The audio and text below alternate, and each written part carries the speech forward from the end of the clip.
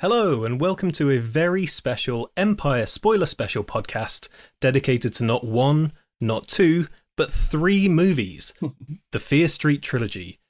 Earlier this summer, director Leigh Janiak unleashed three interconnected horror movies harking back to several memorable decades of scary films, packed with gory kills, lovable characters, adapted from the books of R.L. Stine, and released a week apart on Netflix.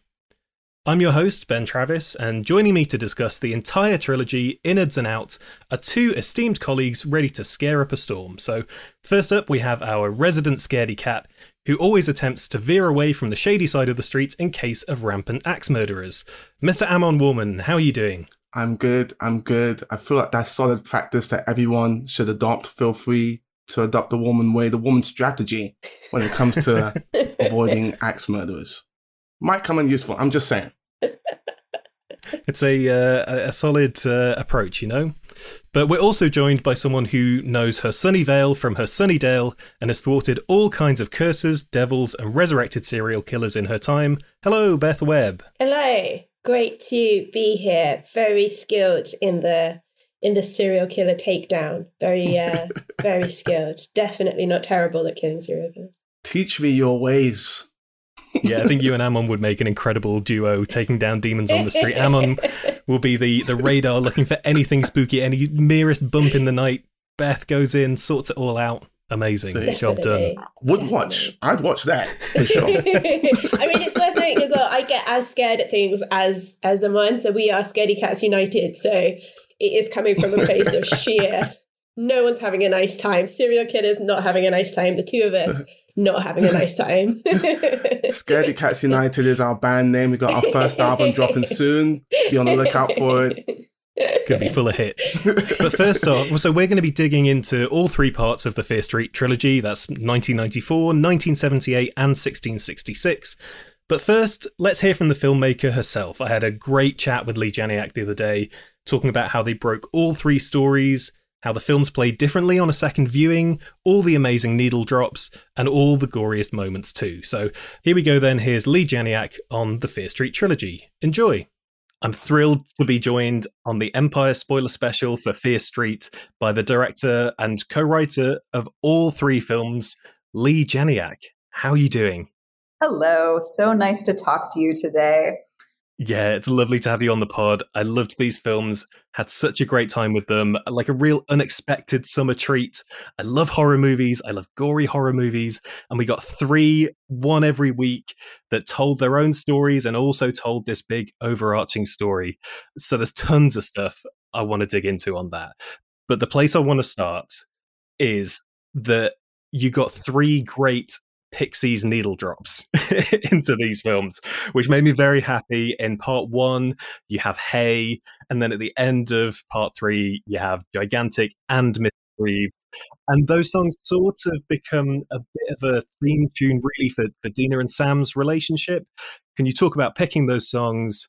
And are you a Pixies head? Was that important for you to get in there? Totally. I'm so glad that that's where we're starting. I'm a huge Pixies fan. It's funny. I kind of, my first entree into, I think, the Pixies world was I went on a road trip with a friend of mine in 1997, I think. And we took a bus from Cleveland to Nashville, and I just listened to Come On Pilgrim the entire time. So I think not kidding, probably 10 or 11 hours straight, I just listened to that album over and over and over again.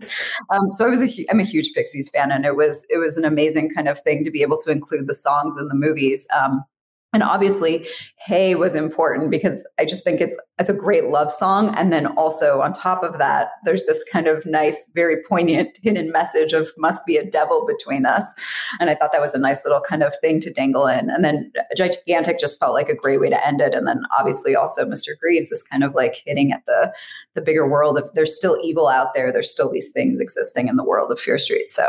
And Gigantic as well, that song being about lovers sneaking into the woods, and obviously that's what Sam and Dina are doing at the end. So. Yeah, I love it when you feel like, when you find like a song and you're like, there is no other option for this moment. It has to be this. It feels like the universe is aligned. And that's how I felt with all three of those songs. And so you mentioned 1997 was that picks easier for you. Dates are very important in these movies. And part 1 is 94, part 2 is 78, part 3, 1666.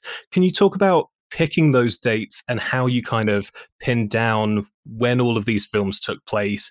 And it struck me that maybe 78 is 78 because of Nick Good's age. You have to work all these things into it. Can you talk about that process? Yeah, totally. It was interesting. My producer, Peter Chernin, he was the one that had this idea of doing 3 movies kind of all released in one year. And so we knew that we were going to set them in different time periods. But as we started kind of figuring out the different, like the actual like specifics of the movies, we had to start thinking about really practical things, like you're saying, of Nick. We needed Nick to be an adult age for this movie, and then also still a teenager here. One thing that was really important, because I mean, as is clear with the movies, they're love letters to classic kind of slasher movies. And I felt that with 1994, we could live in kind of what I consider the new era of slasher. So that was really kind of ushered in a little bit later, like with 96 with Scream, I think really kind of blew it up. But I wanted to be firmly in that and not kind of like walking that line with 80s horror movies, which I think are very different tonally. So 94 made sense for that. And then we worked back, and 78 was a perfect place to be kind of in that late 70s. Of course, Nick's age was important. Young C. Berman's age was important. But also I wanted to think about kind of camp horror movies, which obviously Friday the 13th was 80. But again, it was like weird. I was kind of walking around the 80s part of it all. I wanted it to still feel like a 70s movie. So that's where kind of like the 78 came in. And then 1666, we knew that we were going to go back to kind of like colonial times earlier than that. And I mean, how can you shy away from an opportunity to use 666 in your movies? So it's kind of like, this one is a total no-brainer. And can you talk about, it blows my mind even how you begin to like start structuring these 3 films individually, breaking the story, as well as having the overarching story and knowing when you want to reveal certain bits of information. So, I mean, 1994 is a sort of straight up slasher film, but with the sort of undead boogeyman twist. Then it's 78, you go kind of more into the curse and the possession stuff and finding Sarah's hand as the big sort of cliffhanger moment. And then in 1666, going into the whole history of the goods and revealing that it's not Sarah Fear. So can you talk about kind of structuring these individual films, but also the overarching mythos and how you slotted that into each film and when you revealed certain bits? Yeah, I mean, I think first of all, you should write a little thesis on that, because that was really well articulated. And I wish that you could have been there in development with me as I continue to explain to executives over and over again. No, it was, so we kind of started zoomed out. We looked at the trilogy as one big movie. And so for me, it's always kind of starting with the beginning and the end.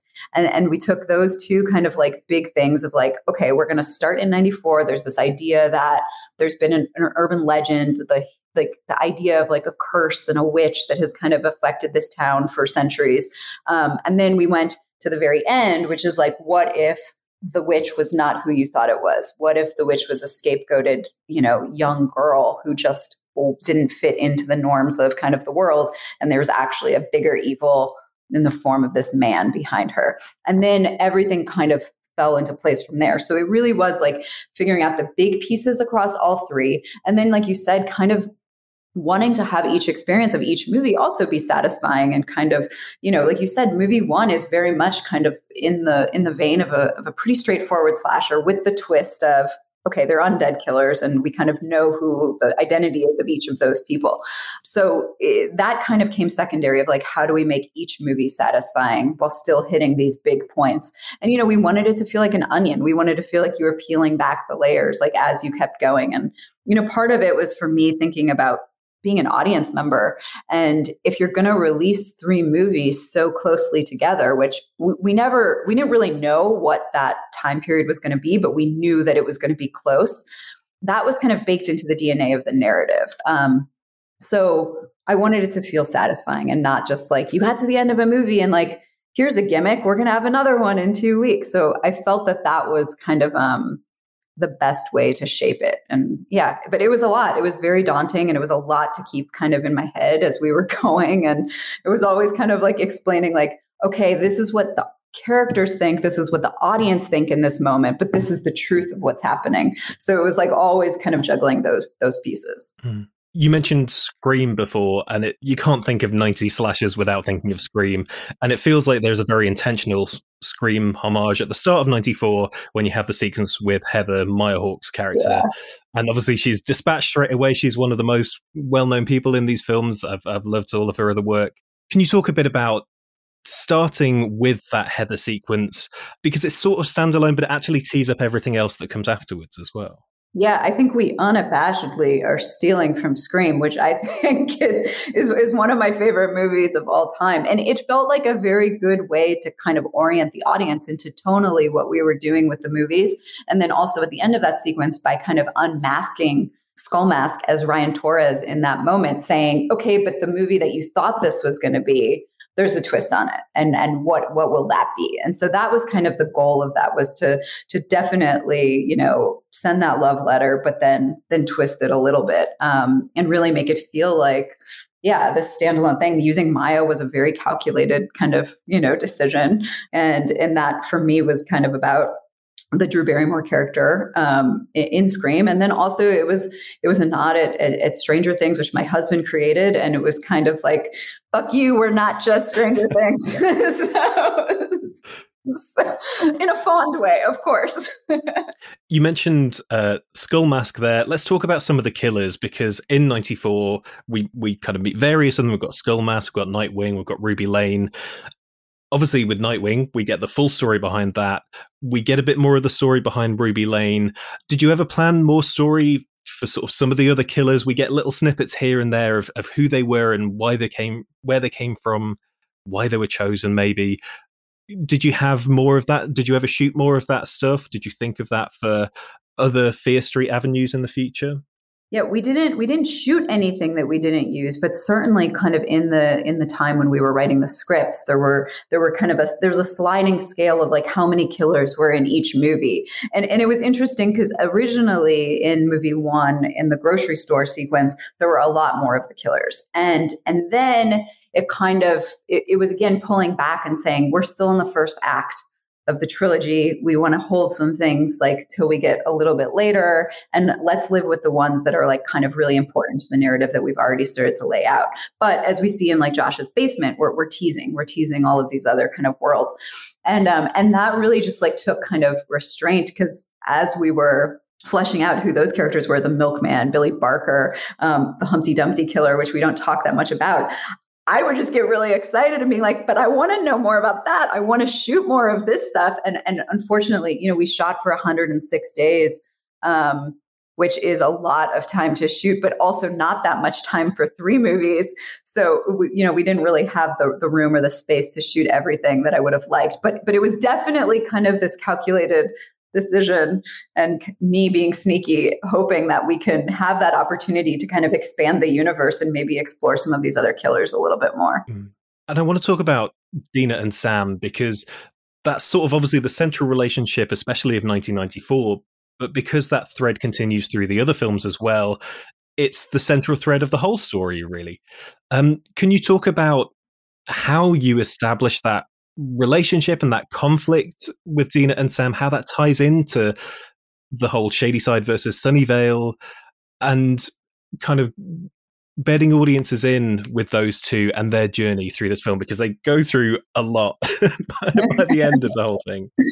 They definitely do. I mean, I think it all started with like how do you stay engaged with characters and with a story across centuries? And to me, it was about kind of looking to what I thought would be the most emotionally poignant and effective. And that for me was a love story. And I thought that being able to kind of like show how Dina and Sam were struggling in the present, being, 2 queer girls in 1994, where the world was very different than it is now, which is still a challenging kind of world, but very, very different. And then kind of looking and seeing how we could explore the generational trauma that had affected all Shadysiders, but, specifically showing Sarah and Hannah as kind of the backstory of Dina and Sam. And so I don't know, for me, that was just like a very important thing. And being able to kind of, it was challenging, I think, because when you meet Dina and Sam, they're on their way out. Like they've broken up. Sam is avoiding who she really is. Dina's angry about it. You don't get to see them being happy together. And so it was really kind of a testament to Kiana and Olivia and their connection to be able to still root for them and understand this kind of like challenging, flawed, very teenage, very hopefully recognizable relationship while they're still trying to figure things out amidst this insane thing that's happening around them. And then ultimately, I think hopefully it feels really satisfying when you get to 1666 and you see Sarah and Hannah and you kind of see what is the beginning of also Dina and Sam. So I don't know. It was a really unique opportunity, I think, to be able to do that and something that you don't usually get to do in horror movies because you're so much carrying the weight of needing a specific body count and hitting all of like the really important, like, for lack of a better word, guts of a horror movie, of the kills and the blood and everything. But here we had the space to kind of give the characters a place to expand. So, yeah. In terms of stuff I've not seen in a horror film before, I don't think I've seen in a horror film before. I loved in the shop set piece in the first film, Dina having to kill Sam before anybody else kills her, trying to drown her, trying to like knock her out with pills. Yeah. Can you talk about that moment and all these fun twists on the slasher formula? Yeah, I'm so happy that you talked about that because it's really funny. Like every time I've seen these dailies and these scenes in these movies thousands of times at this point, and every time I watch the scene with Dina and Sam, where Dina's kind of like spilling her heart out to Sam in the grocery store, and she gives this whole big monologue, and then she says, "But right now you need to die."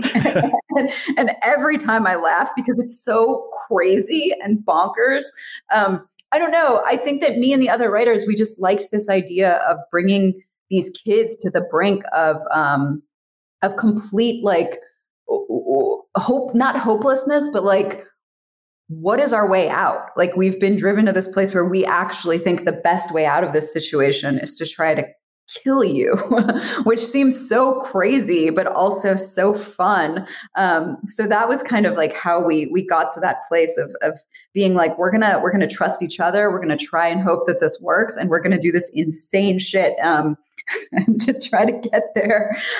So that was really important. And then kind of also looking at the set pieces in that movie specifically, and then ultimately the camp movie as well. It was all about taking the familiar and kind of twisting it, taking places that seem kind of safe and embody like the kind of classic American suburban dream, and ripping it apart and covering it in blood and destroying it, was something that maybe I should explore in therapy, but also why not these movies?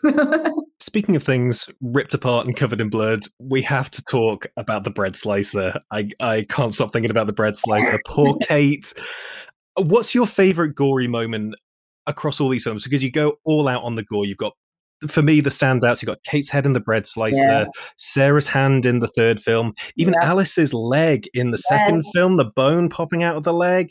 What's your favorite kind of gross out gory moment across the films? I think my favorite moment has to be the bread slicer. And part of that is because it's so insane and also hopefully very kind of emotionally disturbing, because you are far in that movie and you've, hopefully gotten to love Kate.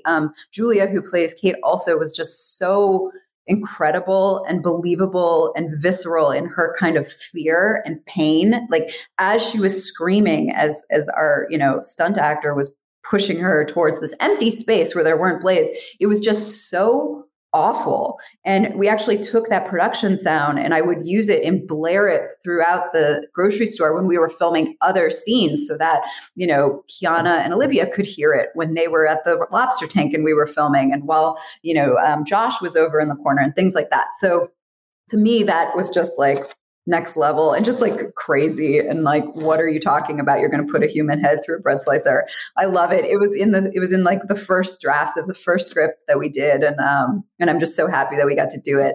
But I have a problem with bones breaking. So actually, Alice's leg in the second movie is the one that I cannot watch. Like every time it happens, I shriek, I cover my eyes, I have to hold my ears.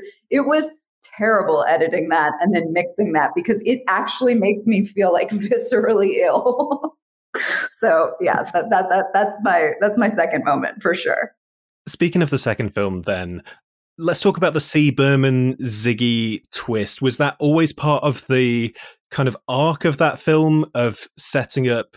You don't know which sister this is going to be, or you think you might know who it is, but it's maybe not who you think it is. Can you talk about that reveal of Ziggy being Christine? Yeah, I think that was part of it because it was this thing where we loved the idea of introducing the character of C. Berman as maybe the key to helping everyone in '94 kind of end the curse for real. But we felt like if we knew who it was at the beginning of '78, then a big like amount of tension would be deflated because you know that you're kind of walking towards the doom of the other character dying. So we were definitely trying to always thread that needle and hope that people were guessing of like, it could be, is it Cindy? Is it her? Who, which one? And I think that ultimately, I hope it works. I think that the end scene with Ziggy and Cindy is so brutal to me when they're dying out in the field. We shot that movie last. That was kind of the last piece that we did in our 106 days. And I was so tired by that point, and the crew was so tired. And I just remember being like, more blood. But it was very effective, and it was very like kind of, it was sad. It was sad shooting that. It was sad shooting when Sadie is on the gurney and realizes that her sister died. Again, it was really very kind of special and weird to have these moments of emotion and sadness amidst slasher movies. Something that I found really interesting is that watching part 2 and then watching it again when you've seen part 3, especially all of the young Nick Good stuff plays out as a very different film. First time around, you feel kind of sorry for him. You're like, oh, This guy, he's just a nerdy guy and he's being pressured by his family into following this lineage and kind of maybe that's not who he is. The second time around, that guy, because he has that whole conversation with Ziggy where he's like, before my father died, and talking about the legacy of the family that's been handed down to him. And you have that moment when he finds some of the bodies and he literally has blood on his hands and the other counselors saying, did you do this? And can you talk about seeding all of that stuff? Because it plays so differently before and after you know. But obviously, the after you know is in the next film. Yeah. No, I mean, it was very, it was interesting because I had to talk to Ted, who plays young Nick Good, quite a lot about it, to try to make his character feel very true to, he's just chosen, when 78 happens, he's chosen to take up the mantle of his family, but he's done it kind of intellectually. He hasn't yet seen firsthand what that violence will actually be and what that means. And he is still a kid kind of grappling with it. But at the end of the day, he had a choice. And that's kind of the thing with the Good family in every generation that I think makes them more insidious, is that everyone has a choice and they all continue to kind of like take this thing, be entitled to this other world, and do this. And so it was very interesting, kind of like, we talked a lot about actually A Few Good Men and the idea of like, you need me on this wall, you want me on this wall. And Nick kind of like giving himself that speech of like, you got to break some eggs to make an omelet. And that was very much kind of the emotion happening behind young Nick. But he also loves Ziggy. And I wanted to keep that kind of real and feel grounded too. But ultimately, I don't know how you can have real sympathy for him. He knew what he was doing and he still did it. And he didn't stand up for Ziggy at the end either. But the hope was very much like you said, that while you're watching the second movie, you feel like, oh, now I understand the sheriff from the first movie. He went through this traumatic thing when he was a kid and maybe he did the wrong thing for not standing up for the girl he loved. But now going into the third movie, we're going to see them come together and kind of like Shadyside and Sunnyvale hand in hand. And obviously that's not at all what happened. You mentioned Dina and Sam's relationship being echoed in part 3 with Sarah's relationship as well. It also struck me a little bit maybe with part 2 with Cindy and Alice, that maybe it's not as overt, but there is something in there. There is definitely a history between those guys. Can you talk about those echoes of the same-sex relationships across all 3 generations of the story?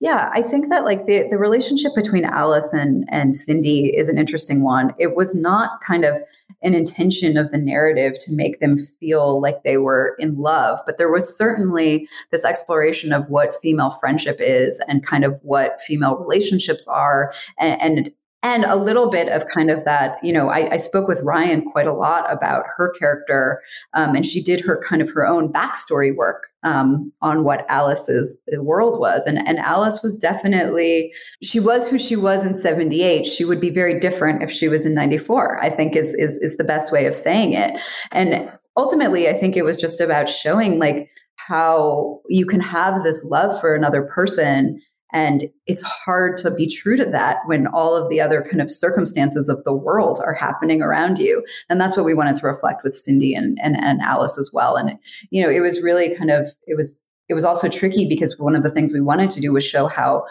Cindy and Alice came back on the same page. And that was also supposed to be a reflection of how Cindy was coming to terms with how she had dealt with Ziggy. She was kind of healing that relationship with her relationship of Alice. So there were a lot of kind of those moments that we were hoping to achieve. Talking of echoes then, let's talk about 1666, because I love the way that you kind of mirror the casting from the first 2 parts into the third part. Can you talk about reassigning those roles and working out who was going to play who? Yeah, I think that was also one of kind of those ideas that I had before we started writing the scripts. I think big fan of all the Back to the Futures, of Quantum Leap. I love the idea of kind of seeing cycles of time and generational mistakes. And for me, the idea of like soulmates, the idea of like maybe history can write itself this time around was just like things that I personally was interested in. And it made sense to kind of, it felt like the overarching narrative would perhaps be made a little deeper if we got to see the same faces in these roles. And also like kind of selfishly, it was a way of like to be able to revisit people that had died. And so, if you notice, like most of the characters that die in 1666 are ones that lived in the other movie and vice versa. So it was kind of like a nice way to be able to kind of resurrect people, and while also serving our bigger narrative of the idea that like what should be will ultimately be. You just have to give it time. I mean, one of my favorite twists across the whole trilogy is that 1666 isn't just 1666. I love the title card that comes up halfway through 1994 part 2. Yeah. That just felt like a really playful moment. When did that come up to basically have a second title card in the middle of the movie?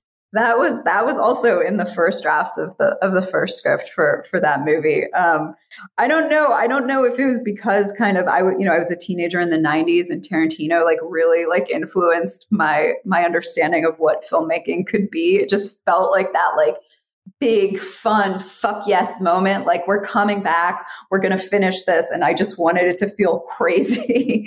And I was so happy. No one ever batted an eye. I thought that maybe I was gonna have to be like, guys, please, like, and beg kind of the studio or my producers, and everyone was like, this is sweet, like let's do this. So I'm really happy because I also love that moment, and I'm glad that they supported it, and then it didn't have to become a conversation. And was it always the plan to bring it back to the mall in 94 part 2? Was that always going to be the setting for the showdown? Yeah, we basically, there was a very early draft where it didn't exist there. It existed in kind of this church setting, which was the echo of kind of where the mess hall was in 78. And then I forget at what point, it was pretty early in the script stages that we were like, wait, what are we doing here? The whole thing is seeing how these places change. Why are we not going back to the mall, which is the quintessential 90s place? And why don't we make that the place where it's been the mess hall, and then that's the same setting as the camp in 78, and it's the same setting as the town in 1666. And so ultimately that's obviously what we ended on, and thought it was perfect for that. and it gives you that amazing moment that harks right back to that opening scene with Maya Hawke, Totally. with the shutter in the bookshop won't go down, where they've got their plan to trap all the killers, and it just takes you right back to that experience of watching the first film again. When did that pop up? And it kind of like justified a reason, one of the things we wanted to do was have the group kind of built out a little bit when we got back into 94 Part 2. And Martin was such a character that I loved in the first movie. And by having him be the janitor in the mall, there was like a reason for them to recruit him. They needed his kind of knowledge of the ins and outs. And so, Martin becomes the audience's kind of eyes and point of view going into the Part 2 and being like, what is happening? Like, are we really doing this? And so it all kind of fell into a place. I love the way that it all comes together in that third film. That this whole trilogy is about the haves and the have-nots, the lineage of men seizing power, especially at the cost of women, but also rooted within these kind of small town ambitions. The goods, they're not ruling the world. They're just sort of seizing a small amount of power in a small town, and you get the sense that this stuff is sort of happening everywhere. And that with 1666, it's all rooted in history, in American history, in colonial history. Can you talk about the themes of the trilogy as a whole and how that's rooted and how that plays through all three films, and this revelation of good is bad and Seraphia was not a witch, and it all comes together. Yeah, that's you have it right there. It's this idea of the haves and the have-nots, and the idea of kind of people who have been historically kind of oppressed and put on the outside, told that they're not good enough, that they're not deserved of this kind of better world, and it kind of also exploring the idea that history is told by the victors, and that's not necessarily always the kind of the truth behind what happened. I think there's something quite insidious about a person, a man in this case, who feels entitled to something, so entitled that they're willing to kind of go to this extreme of scapegoating innocent women, young women, who, because of the world that they live in, are perfect targets. So that was kind of all that we were looking at. And then also, to your point, like the good family, they're living in this world. They're not taking over the entire planet. They're the kings of Sunnyvale. And that was just this exploration of the banality of evil, I think. And the idea that it's just this fucking dude. It's just this dude. And what are his ambitions? His ambitions to have this like giant, ridiculous TV, to have these like stupid posters of like motivational things. Like what? And I think that unfortunately is, I don't know. I think that that's very true, that at the end of the day, like, evil isn't always that like kind of mustache twirling, I'm going to take it all kind of thing. And that makes it honestly a little more terrifying. I could honestly talk to you about this all day. I have so many questions that I haven't been able to get to, but I'm aware our time is very nearly up. So I'm going to finish with a question that I'm sure you can't tell me the answer to, but I'm going to ask it anyway, which is, who took the book at the end? And I guess as a follow-up to that, what sort of form do you see that answer taking? Do you have another trilogy in you? Do you want to do more Fear Street? Do you think that could be a one-off, or where do you think that goes from there? Yeah, I mean, I think that I am not going to say who took the book at the end, but I will say that the idea there was that, yes, they've killed the good family, but evil still exists in the universe of Fear Street, of Shadyside and Sunnyvale. And the question is what will humans do with that evil? And so there's very much kind of this idea of what another trilogy could be, what standalone movies could be. How do we continue to live in the universe of Fear Street, where that is the central question of like, evil's out there. What are we going to do about it? Yeah. Well, whatever it is, I can't wait to see it. Thank you so much, Leigh. It's been amazing to talk to you about these films, and congratulations, not on one, not two, but 3 films. That's an incredible feat. Thank you so much. And thank you for having me. And I'll come back whenever. Let me know. Thanks, Leigh. Bye. So that was Leigh Janiak, and now it's our turn to dig into the Fear Street trilogy. So first up, let's talk initial impressions. What did everyone think of these films? Amon, let's start with you. How did you land on the Fear Street trilogy? I really, really liked it. And I think it's actually a flex that I don't think the film culture has given enough credit. This is a franchise of really great horror movies, really satisfying horror movies released back to back to back, convincingly going back in time with each installment and having themes that run through all of them. And then on top of that, it's directed by a woman. And on top of that, it's unapologetically queer. This does not happen often. And this thing is historic in more ways than one. And I don't think, we, again, as a film culture, have really given it the due credit that I think it deserves. It's really quite impressive. I mean, that was part of my opening gambit to Leigh Janiak, which was, how do you break 3 stories in one that still has an overarching narrative, but at the same time, each film feels really distinct and is satisfying on its own? I think that's an incredible feat. If this film feels like it hit nicely in terms of that wider Netflix audience, that there was an audience there every week for these films coming out. But I agree with you. I think maybe the, in inverted commas, film Twitter scene hasn't necessarily held on to these films in the way that they maybe deserve. But Beth, what about you? What are your thoughts on Fear Street as a whole? I completely concur. I think in terms of representation and pushing narratives in a way that still doesn't take away from genre is really important. It's still very much a terrifying slasher franchise. I do have to say R.L. Stine has a lot to answer for when it comes to my childhood. A lot of sleepless nights. I didn't read the Fear Street books. I did read Goosebumps. I managed about 2 episodes of the show and then was far too scared to watch the rest of it. So I was tentative when I came into it, but I do like that.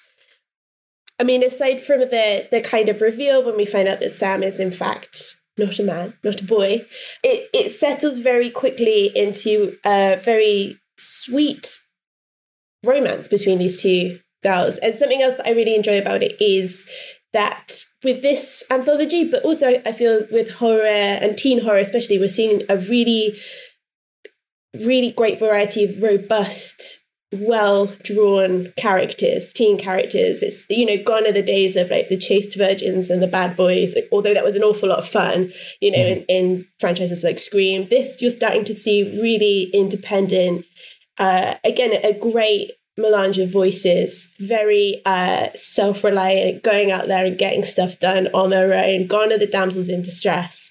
And we're faced with this really, really interesting new way of seeing young people in horror films. And this is a great example of that. And I really enjoyed it because of exactly that.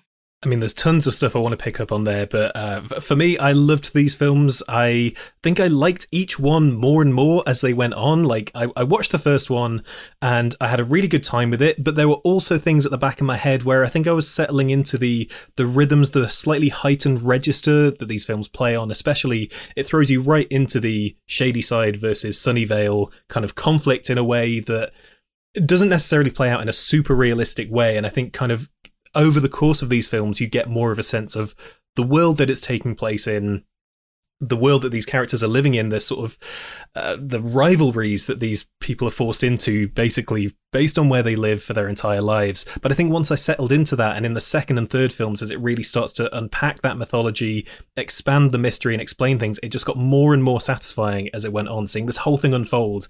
And at the same time, each film is just a really fun ride through a different era of horror history. I think it's kind of really, really good as a set of popcorny horror movies, but at the same time, I think there's a lot of really interesting stuff going on in there. And something I'm going to come back to in a few minutes is the way that it sort of adheres to, but also subverts the slasher genre.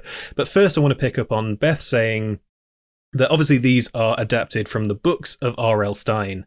And Beth, you said you hadn't read any of these. I hadn't read any of these either. Goosebumps was a big part of my childhood. I had a bunch of those books.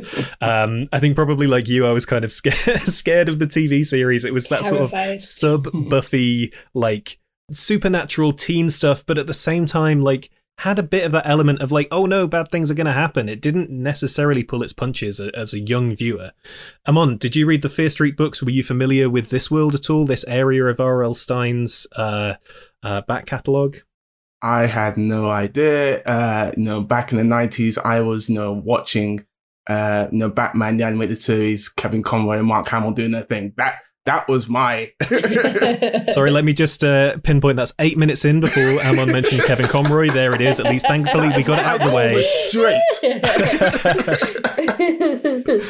But yeah, so I had no idea. And like, I was even sort of semi-hesitant to sort of dive in, given that my horror proclivities that have been well documented on this podcast.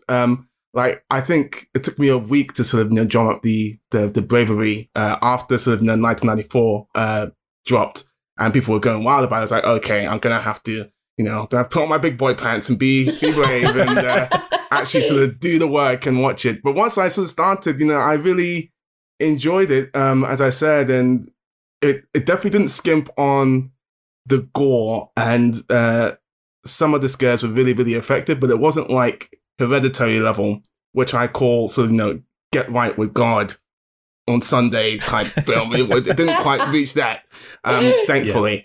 Yeah. It was just sort of, for the most part, fun. And I think in helping with that, especially starting with 1994, you had obviously the 90s nostalgia, the needle drops, in addition to the well-drawn characters, as Beth said.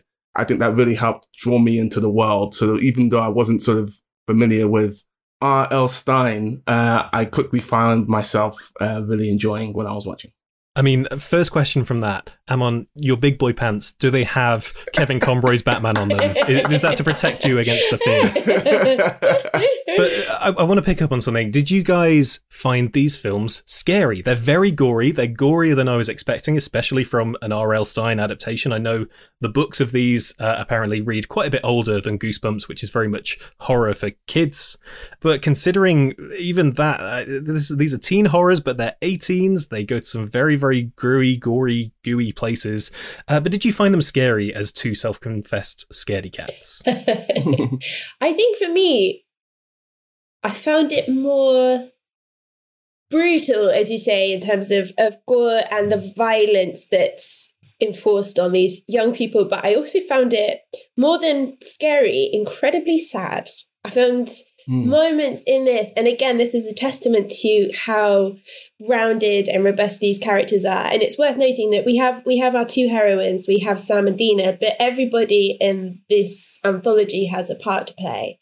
And everybody is written well and empathetically. And some of these kids don't make it. And they don't make it in ways in which you don't see coming. It's incredibly inventive.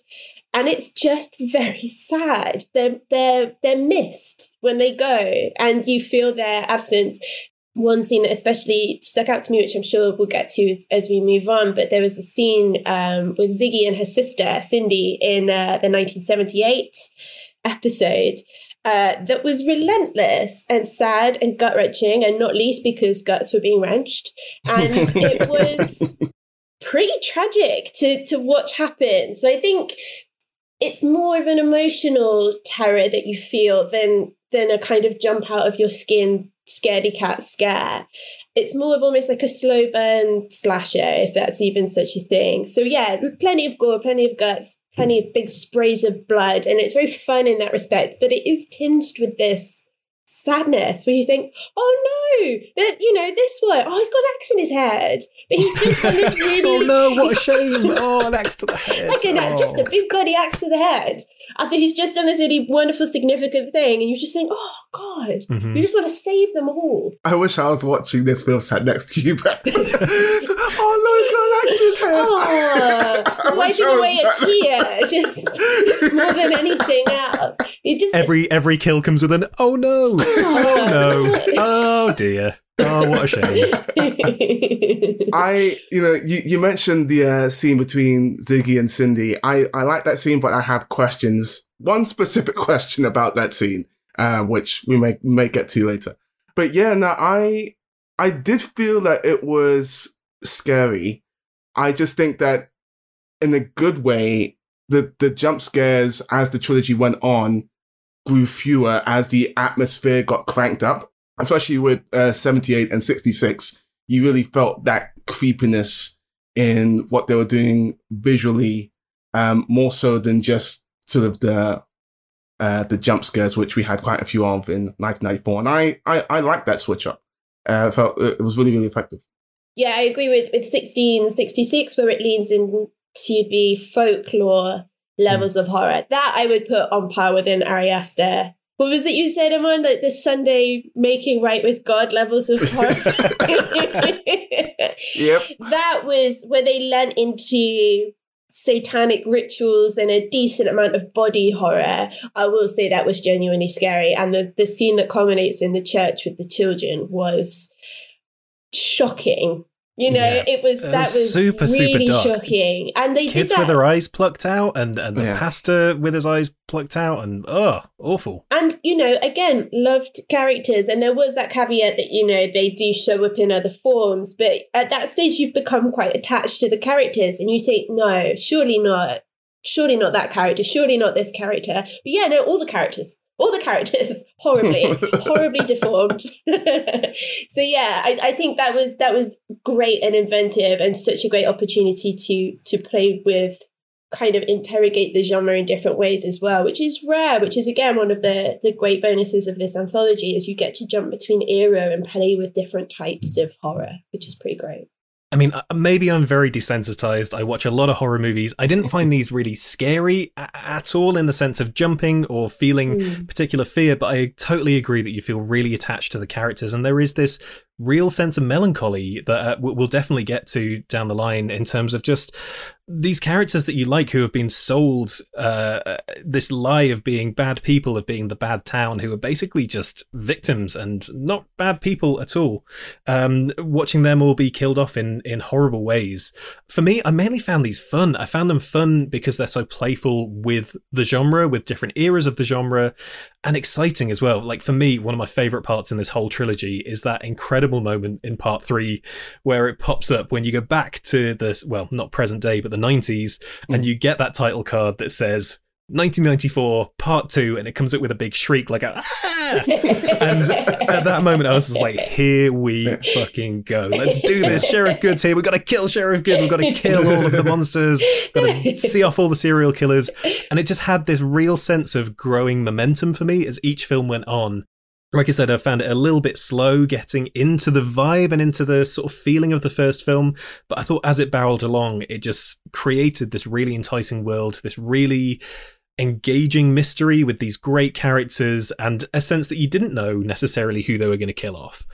So on that subject, let's talk about the ways that this kind of adheres to the slasher genre, but also subverts it a lot, because the classic slasher thing is, well, it's moralistic, isn't it? If you smoke drugs, it's smoke drugs. Look at me, I'm such a square. If you cigarettes, if you toot the zoot, if you puff the magic dragon, if you take drugs, if you have sex, if you're not looking after the kids you're supposed to be looking after, that is a one-way ticket to Death Town, baby. And to an extent, that is what happens here. Like in 1978, in the Camp Nightwing sequences, you have bad camp staff who get brutally dispatched, but at the same time you get a lot of innocent characters who also get horribly murdered. I'm thinking especially in part 2 of that sweet little kid with the glasses. Yeah. I mean, you don't see him die, but you hear his death, and it's horrible. He's just this innocent kid. And I think it's playing a lot with that idea of who gets to die, who is designated as the people who should die, which really ties into the overarching mystery of Sheriff Good and the different towns of Sunnyvale and Shadyside, and which one's been sold as the bad town and which one is the virtuous town. I just thought that was really interesting how it played with those tropes. It sort of leaned into them and also really twisted them in ways that I didn't necessarily expect. Yeah, I would agree with you there. I mean, in terms of how it does fit into the slasher genre, I mean, that opening sequence from the first film, I mean, that's an homage to Scream, if ever I've seen it. You've got even down to the casting, you've got Mayor Hawke, who is the child of famous parents, like with Drew Barrymore in Scream. And, you know, you just get her in this very short, tragic little sort of opener. And what a bold way to start that anthology, because as soon as I saw that, I thought, okay, so this is where we're going. We're going in a very, you know, an homage to films, which I do love Scream. I love those sort of teen slashers from my youth, weirdly, considering I'm such a scaredy cat. So I thought we were going to go down that route.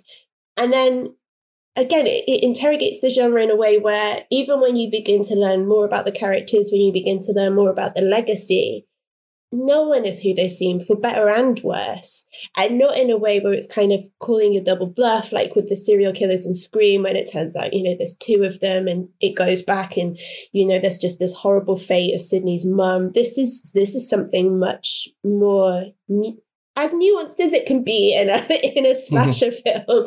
And so, yeah, it kind of sets off on this foot where you believe it to be one thing and then it becomes something far more complex and interesting. I think, much as I love the Scream films, as much as I know What You Did Last Summer, I think those films belong very firmly where they belong, which is of that era. And we're starting to move on now and see different explorations of horror. And I think this is interesting to me. I enjoyed it a lot. Yeah, you mentioned sort of the character deaths that really stuck with you. And in the first film, not only is it the most memorable death of the entire trilogy with Kate and the bread slicer and the head and everything, but I really was very, very brutal. But I really sort of took to that character, and you don't really expect that you will in the first few minutes of the film because she's sort of a drug dealer, almost very stereotypical in sort of how that character starts out. But the more you get to know her, you start to like her. And then you got the fact that Josh is also crushing on her, and they seem to be getting together, and that's sweet and that's nice. And then didn't happen because she got dead. Very, very, but she got super dead. She got bread dead. I mean, that kill is that sort of blew my mind when I was watching the first film for the first time, because there's quite a lot of brutality in these films right from the beginning. I think that opening sequence with Maya Hawke, it does that thing that Scream does as well, of being like a fun, playful but very tense scene. And then when the death comes, the sort of cathartic death, it's horrible. It's like really violent and really distressing to watch, but it's not necessarily super graphic or super gory. So when you get to Kate's head being shoved into the bread slicer, I mean, I think it's significant that they smash her face into a cake before they put her head through the bread slicer, because it's weirdly that frosting is like a bit of a softener of the whole situation, but it's still messy and horrifying. And her scream, that's something that came up in the Leigh Janiak interview, that her scream as her head was being sort of pushed through, it was obviously an empty bread slicer when they filmed it, but apparently the actor Julia Rowald did a really horrifying scream in that moment, and they kept like blasting it on set at certain intense moments to get the characters and the actors into the place that they needed to be. That would do it. It is really, really distressing. But that was something that I had in my notes from the first film. Like, Kate and Simon, they're really likable characters. Did they deserve such brutal deaths? I think that's something that you're supposed to question, because on that typical slasher genre trope, they are drug dealers. They are people who are dealing drugs, and that is bad, and they deserve to die. But over the course of this film, you really get to like them, and you have a great time with them, and they're the funniest, most fun characters. I think Dina and Sam are doing the emotional heavy lifting.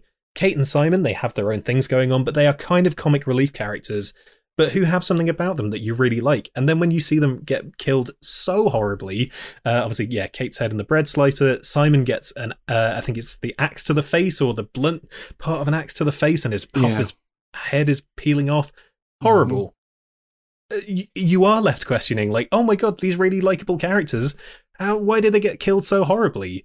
But I think that's what you're supposed to be questioning, because the whole idea of this trilogy is that the town has been cursed by Sheriff Good, and that people who aren't bad people are being targeted and being labelled as the people who should be killed, while Sunnyvale gets off scot-free. Yeah, I'll always sort of respect decision making like that, because it just, even if it's not sort of, all the way true, in the moment, it feels like if characters like that are getting dead, then it means that, all bets are off in the sense, and that, nobody is safe to an extent. Because again, you get to like them so much that you do think that, okay, maybe regardless of the whole drug thing, maybe they'll make it out of this. And that was really, and it felt like they were setting stuff up with sort of, Josh and Kate, and, I could see in another film, at the end of the film, like they sort of get together and then that's sort of boyfriend and girlfriend. In my head, that was what I was envisioning happening as things were, and then, again, she got dead. So yeah, I like that they made the decision to do that, as much as I dislike the fact that we're not going to see Kate post 1994 again. I think it really works when you go back to the 1994 part 2 as well, because it means everybody involved in the mall in the final set piece has a real stake. They've all lost people. They have all been completely screwed over by this whole situation. So I think it really adds to that sense of like, fuck this. We're going to destroy we're going to kill Sheriff Good. We're going to stop the curse because we've had enough. We've all lost people. So I think it really like sets things up for that final part of the story as well. I think so, apart from Martin, who has the best steak, where they just drive up to his house and say, hey, man, you want to kill a cop? And he's like, yeah. I loved that character so much. I'm so glad they brought him back. That was one of the highlights of that 94 part 2 for me. He was just such a great character. Loads of fun to hang around with. 1994 part 2 is far and away my favorite part of this entire thing. I absolutely loved it. And not least because, you know, on this podcast before, I've lamented how a lot of times in horror movies, people make really dumb decisions. Like, you know, why are you putting your hand there? There's no good reason for you to do that. Why? Just go the other way. Run the other way. What are you doing? And in the final sort of, you know, bit, the 994 part 2, there's so much smart decision making all across that. Just like, yes, if I was in this situation, of course I'd wear body armor and I'd pad up. That could say, why don't people do this more often in horror movies? I was so excited and happy when I saw it. Like, yes, thank you, Dina. You are smart.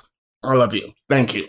They have a great plan. I think it's always really enjoyable to watch capable characters put together a really smart plan, even if that plan doesn't necessarily come off. Seeing that play out, like that's something I loved. No spoilers for it, but the recent Halloween film, the final showdown in David Gordon Green's Halloween, also has that, like, do you know what? We're going to set something up. We're going to rig something up. We're going to enact a plan, and you're going to see it play out. And it's going to be tense, and it's going to be kind of scary, but it's also going to be super satisfying seeing these things fall into place, and also maybe not. It's very rewarding to see. I mean, it's quite a feat to put off. It was almost like a kind of DIY session where they've got the big pile of supplies in the middle of this mall at night time. I mean, in the wrong hands, that's just like an episode of How To. So that's just like Art Attack. Big Art Attack in the Shady Side Mall. But it's rewarding in terms of character development. It's visually rewarding in terms of what they do with that beautiful neon palette. Yes. Which somehow, I mean, again, when I was going into this, I had some reservations because there is a natural progression between this and Stranger Things. Not just the cast, but, you know, the period setting and the very heavy Americanization of it in the mall, in the high school. And, you know, I was thinking, okay, well, I can see why they'd want to tap into this audience, but it works as a standalone as well. And I think, that final showdown in terms of, you know, the neon paint and the tree in the middle of the mall and the shutters and the, oh gosh, and the serial killer showdown, where they end up pitting the serial killers off against each other, and they've all got their own distinct traits and styles of attacking people. The creepy guy with the slow knife who gets Ziggy in 1978. Yes. Chills, absolute chills. And he just moves in a very sinister, like glacial way. And to see them pitted against each other is really satisfying. Yeah, who are your favourite killers then? Do you have a favourite killer? Because that's the fun twist of the first film, right? It kind of starts off as a straight-up slasher film, and then it's like, oh, this entire lineage of the town serial killers are all coming back from the dead. Which one stood out to you? Sexy Razor Girl. Sexy Razor Girl was my number one. Ruby Lane. Thank you. Yeah. With the singing and the way that she sort of flashes the switchblade. Yeah. That is what I was going to say as well. You know, if you're going to kill me, at least sing me a song beforehand. What song would you like, Amon? What do you want to go out on? Oh, man, it's a good question. What would I want to go out on? I mean, because she seems to basically like straddle people before she slashes them to death, you could go for Love on Top. Who knows? Bit of Beyonce. That's not a bad way to go. Beyonce is never an incorrect answer. Never. That's a good shout. I like that. Love on Top. Do it.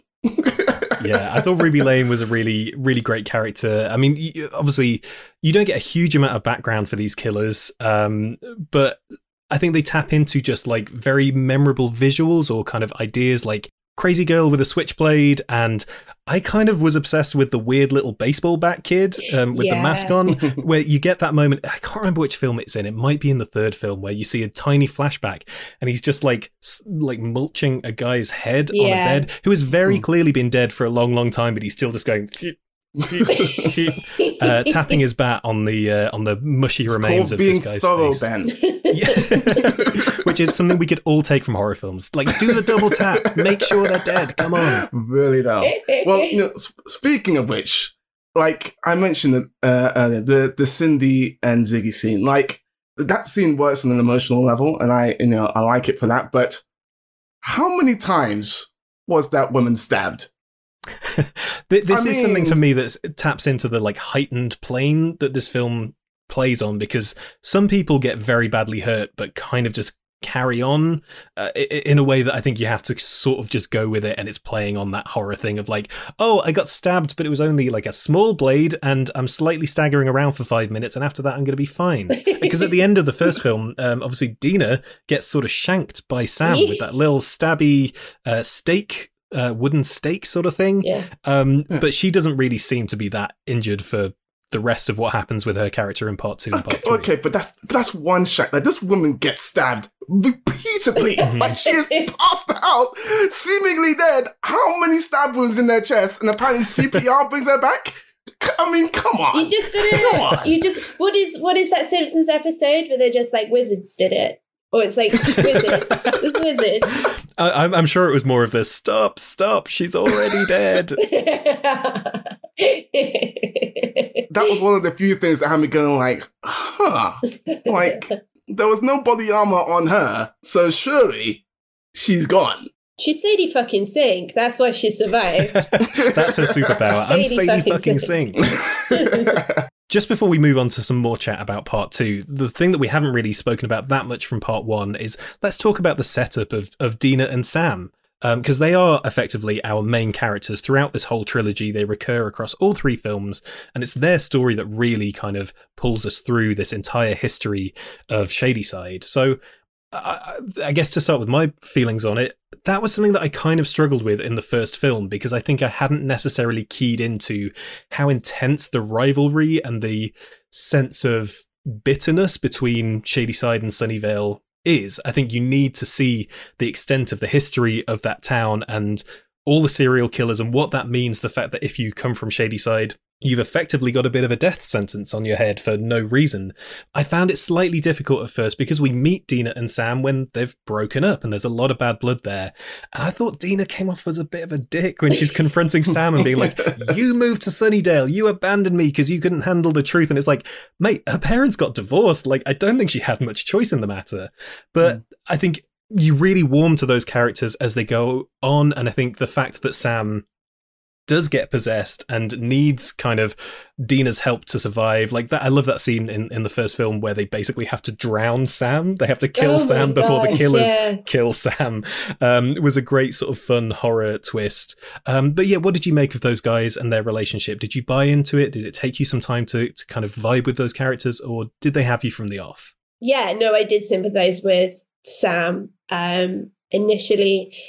And the mask that she has to put on as well under the eyes of her very conservative mum. And it is very rewarding to see her kind of stick up to her, even though she's instantly possessed afterwards. Never stand up to your mum is apparently the message we're taking away there. But I think, yeah, it takes all sorts to show their devotion to each other. You know, I'm not sure if I would exude that sort of loyalty if my partner got possessed. I'd probably be like, peace, and just leave it to it, to be honest. A classic Beth Webb. Oh no. Oh no. My partner's possessed. Oh, what a shame. I'll see you around. The next horror film, next horror screening, I'm sat next to you, Beth Webb. I'm just in any situation, I will leave you all for dead. Just know that now. Good to know. Loyalty out the window. But yeah, it does come down to it. And I like that Sam becomes a character. You know, I said that there are it's a departure from the damsels of distress that we see in slasher films, you know, where the chaste are the ones that kind of survive. We see her develop her own character and become, you know, especially in 1666 as well, she gains her own kind of identity more and more. But yeah, it was subtle after that, the way that their romance became such a significant part of this anthology. And I spoke to them in a junket, and they were saying how they enjoyed how it could be, you know, in spite of the guts and gore, it can be a romantic series of films. You can deem it to be romantic. Another sort of anthology I was thinking of when I was watching this was American Horror Story, and the work of Ryan Murphy, who does do love or hate him, and at the moment a lot of people are in that latter camp. He does a lot for representation. He does a lot for diversity on screen. But the way that he handles characters in his anthologies are incredibly cruel. And that's not to say that there isn't cruelty in these films at all, but where it's saved, you know, what's salvageable in essence is their romance, which remains, you know, very pure and very devout and very impassioned. And I think that is such a great way to move the story along. It feels so much more backable than, you know, a vendetta that's been held over years, or, you know, someone who's been wronged in the past and burnt alive in a school or whatever. You know, fun though those things are, this felt a lot more, as I say, it felt like a departure for me in the best possible way. I've heard that what both of you are saying about Sam and Dina's relationship is actually why, as I was watching it week to week, I preferred part 2, because I felt the way the sisterhood between Cindy and Ziggy was drawn out in that film was much more effective than Sam and Dina's relationship in the first film. And I really liked what they did with that. I also just really like the fact that we are getting the focus on that relationship in a trilogy of horror films, and it's queer, and it's almost like not a big deal. It's not a plot point. It's just the way it is. And it's one of the reasons why, I mean, I know that, you know, this started development initially at 20th Century Fox, and then they obviously got sort of bought by Disney, and it was meant to be a theatrical set of films. But one of many reasons why I like that sort of it's come to Netflix is because as much as I love Disney, because they have this thing, let me just check.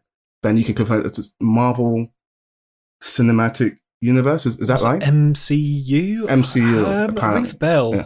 Okay. Oh, what's the one with the wars in the stars as well? That was the other one. I think that's a Disney thing. I see. I didn't get this for a minute, and I was like, "Oh God, he broke him on. Oh God, he's gone. This is horrible." That's like they've both been possessed by Sarah Fear or Sheriff Good. I'm out. What the MCU is.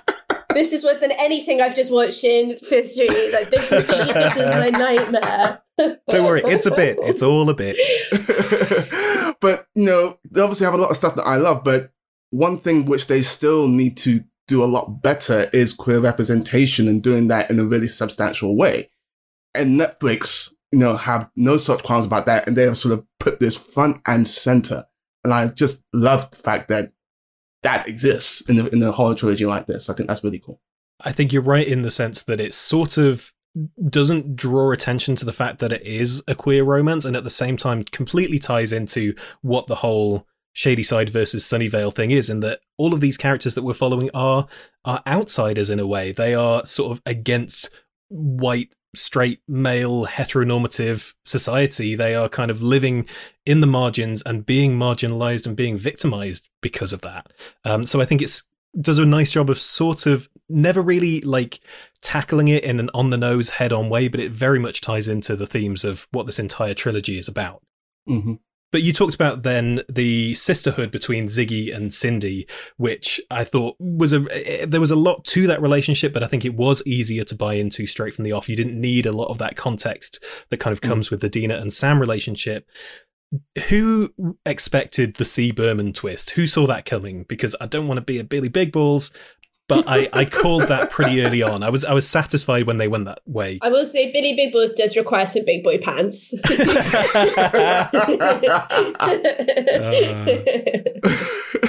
I've never heard that phrase before, but I'm going to adopt it. Billy Big Balls. I love it. I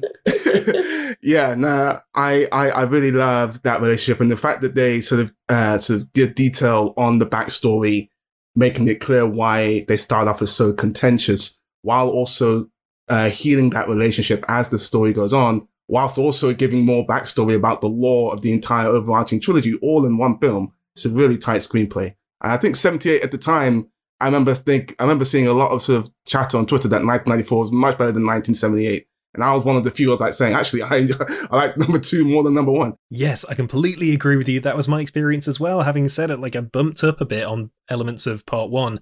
Part 2 I had a great time with, but it seemed like the general feeling was a bit cooler on part 2 than part 1.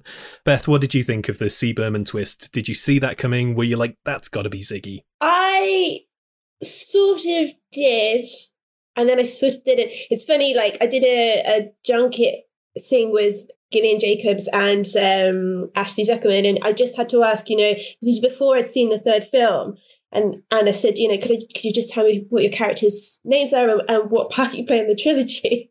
Gillian Jacobs had to be like, no, I can't do that.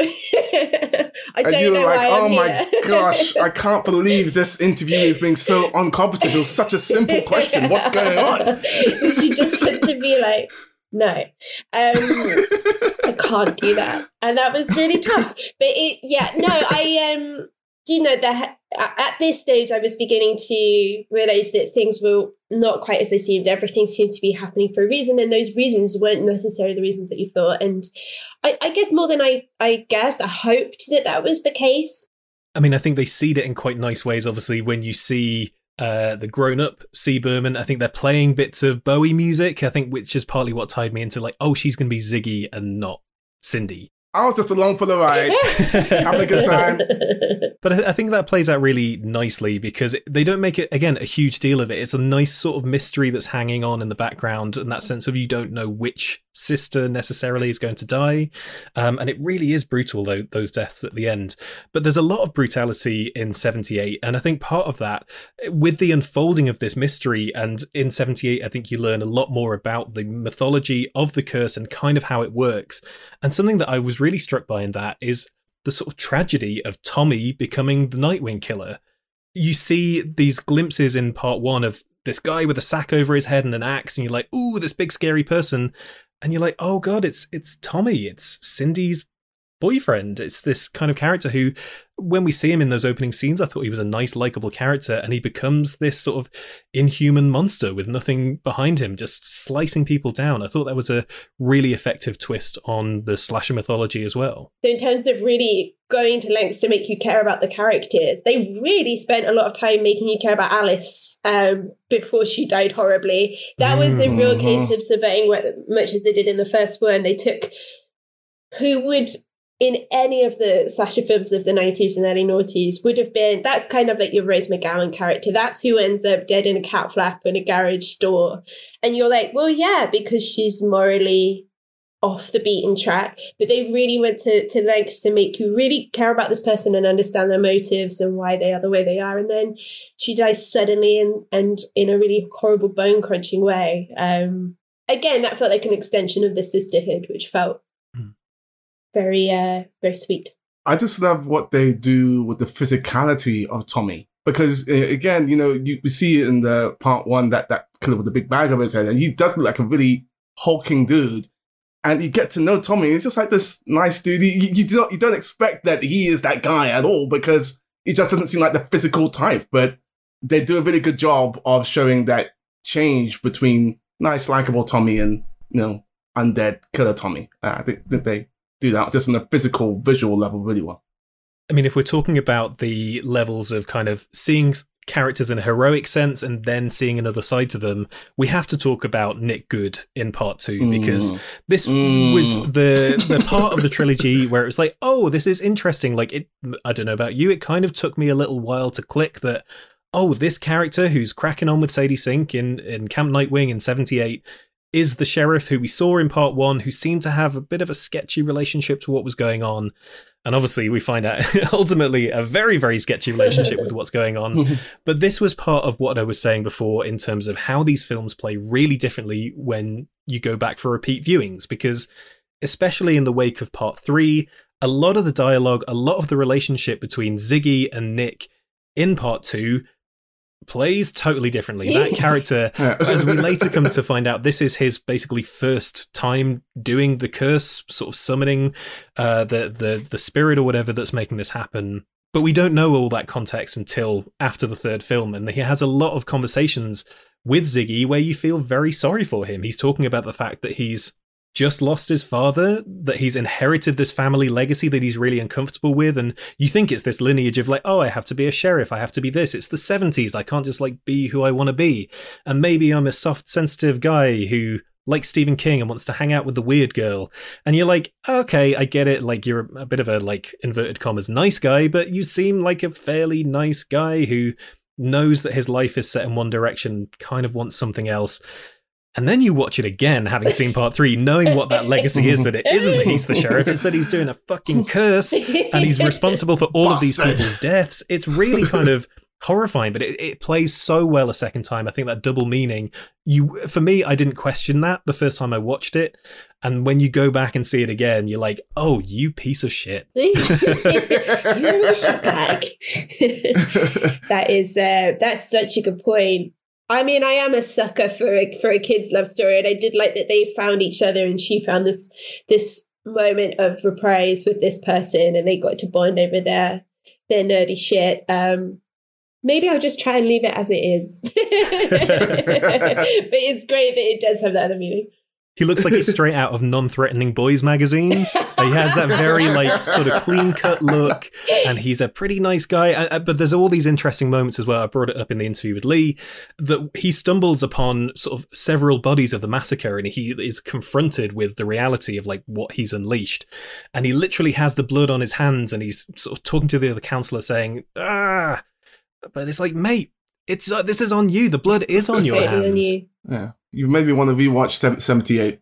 Yeah, it really is worth kind of rewatching these, because when you know the whole story behind it, and where the characters are going, and the fact that good is evil and that Sarah Fear is not, it plays really differently. It's very interesting.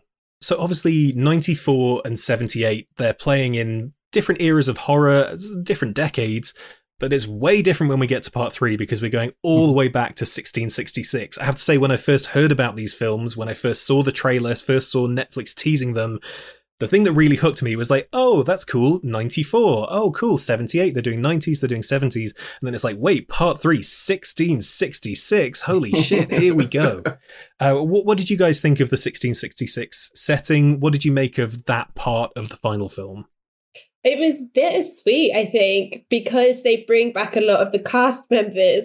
So it's literally like a walk down memory lane when Dina as Sarah walks through the settlement, and you're like, oh, Kate, you're alive, you're okay. It was sweet, but very sad as well. And you know what's coming as well. So you do sort of come into it with this sort of impending sense of doom. But it was great to see it played in a new setting entirely and transfer everything that you knew into a completely different time. I think visually is very, very convincing.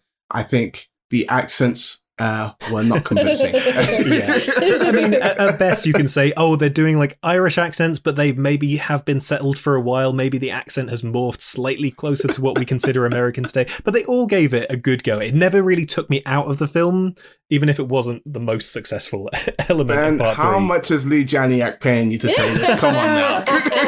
Nothing at all. You know, I didn't think the accents weren't great, but it didn't detract from the film for me. Yeah. Nah, I will say this. I think it's Chiara Madeira's best performance of the 3. She was really, really impressive all the way through, but I feel in the 1666 accents notwithstanding, she's really, really good. The only thing I don't really like about that casting per se is that you got Chiara Madeira, who's very light-skinned, and then you have Benjamin Forbes Jr. as her brother, who's very, very dark-skinned. And this is not a new phenomenon. I think I discussed colorism on one of my Empire columns a few months back, but it just doesn't make. I mean, if you're going to do that, at least go to some lengths to explain that he's adopted, or just have the dark skin or light skin match up. To have sort of a light skinned sibling and then a dark skinned sibling with no explanation just doesn't really make sense to me. But putting that to one side, I thought Chiara Madeira was very, very impressive, especially in 1666. Yeah, it was great to see Olivia Scott-Welch back as well as a character, because obviously towards the end of 1994, she's possessed, and she does a great job of being possessed. Like, it's a very athletic performance at that stage. A lot of writhing around in car boots, etc. Yeah, she's kind of quite deadite-y, I think, but Evil Dead-y.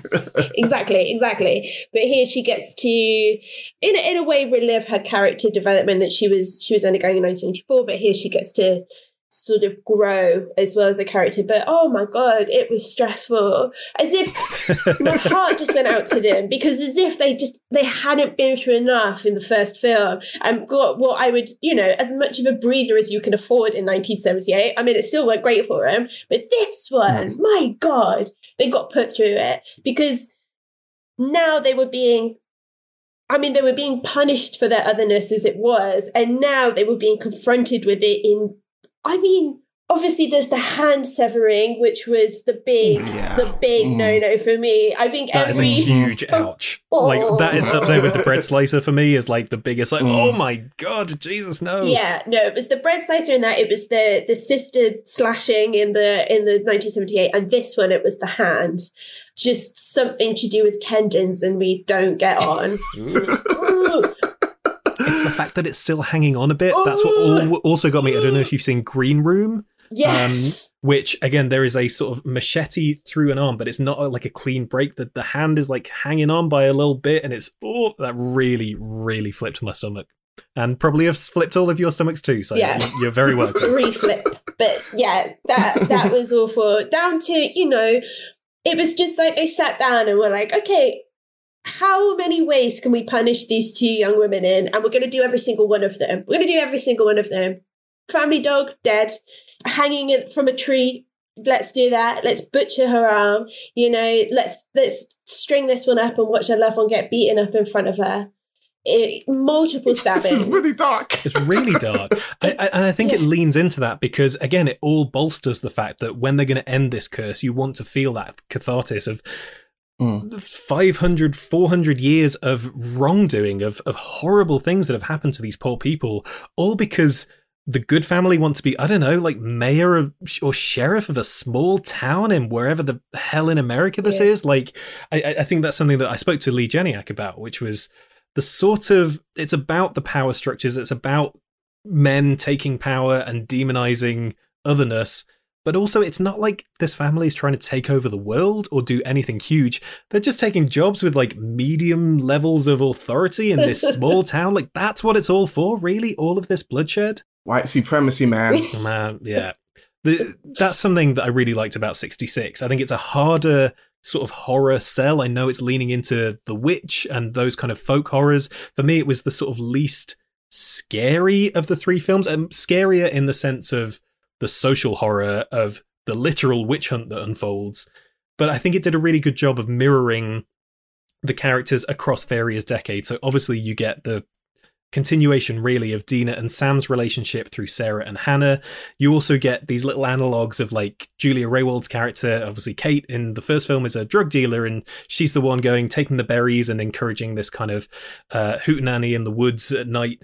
I liked in that sense as well that, again, it's not necessarily the genre that you would do this with in part 3, but it's still a teen horror movie. Like part 1 and part 2, they are teen horror movies, and they take this setting in 1666 and still make it basically a teen horror. It's teens against the world, against authority. But a lot of very dark shit goes down, and it is horrifying. I found myself hooked in the 1666 part, waiting to find out how the Sarah Fear stuff was going to play out, because she has been so wronged that you fully believe, oh, this girl is going to curse this town. She is going to like unleash hell. And so the extra realization that it wasn't her, that she hasn't placed a curse on the town, that it's all coming from the good family, I think hit in a big way. Yeah.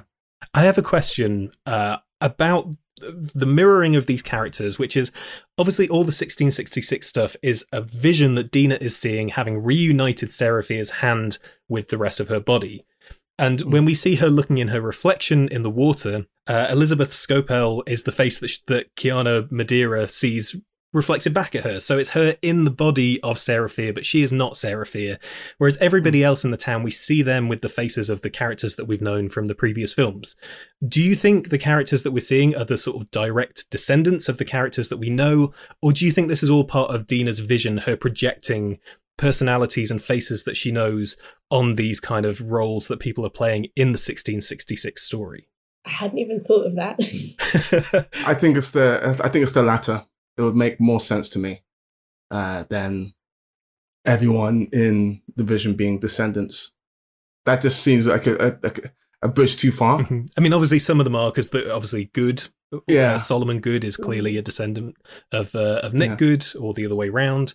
But it struck me that some of the others, it might be Dina sort of projecting the roles of people that she knows or who have been caught up in this curse onto people who were there from the very beginning. I think she's lived through a hell of a lot in like the past day or so. So if Leah wants to project that trauma onto the surrounding town of the body she's inhabited after trying to save her now possessed lover and watching her friends and peers die, yeah, probably. That's probably it. I love that is a sentence that is true. Yeah, that would make a lot more sense. I think I was so in it and so in the horror. I didn't really think about the makeup of the town. But that would make a lot of sense. Got a couple more questions for you. Things that to me felt kind of open to interpretation. So I want to talk about the black goop that is growing and festering under the city as this curse is unfolding. I think you get a sense of what that is doing. We see that the sort of serial killer monsters are coming from there, that they are reborn from that goop, and that's kind of why they can't be killed, because the goop is just going to reassemble and retake the shape of the serial killers. But also, I think what is nice is that as you get to learn more about the curse and more about what's going on, they don't do a really granular explanation of the black goop.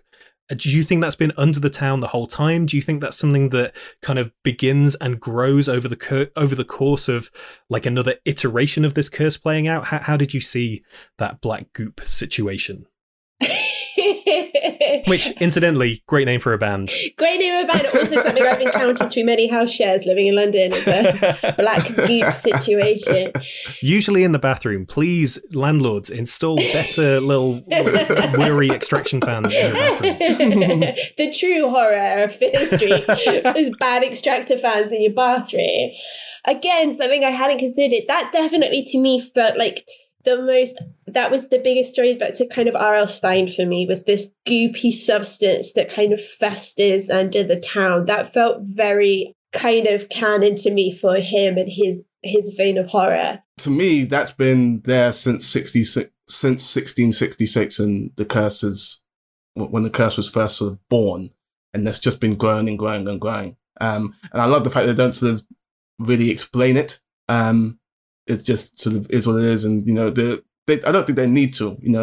It's something that's been festering within the town for years and years and years, and it's just been growing more and more powerful. That actually reminds me of, as Beth knows, I've been replaying The Last of Us 2, and the black group definitely reminded me of some of the monsters that you have to fight in that. For people who have played The Last of Us Part 2, I've just done the Rat King section. You'll know what that means. It's still incredibly scary, and it still makes my palms very sweaty. But I did it on hard level because I'm just that good. And that's another reason why I would never play that game. Ever. I think for me, something I really liked about the black goop and the fact that it is festering and it's sitting underneath the town is this idea that the whole of Shadyside and Sunnyvale, it is literally built on the foundation of this curse, of this horrible incident.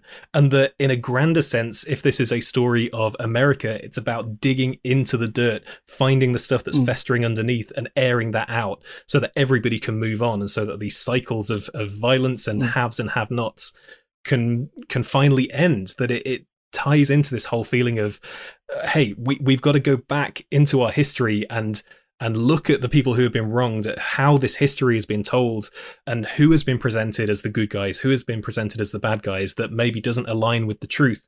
Digging that stuff up and exercising those demons in a very literal way. I mean, that the mass it's horrible. The way all the flies, all the buzzing around it as well.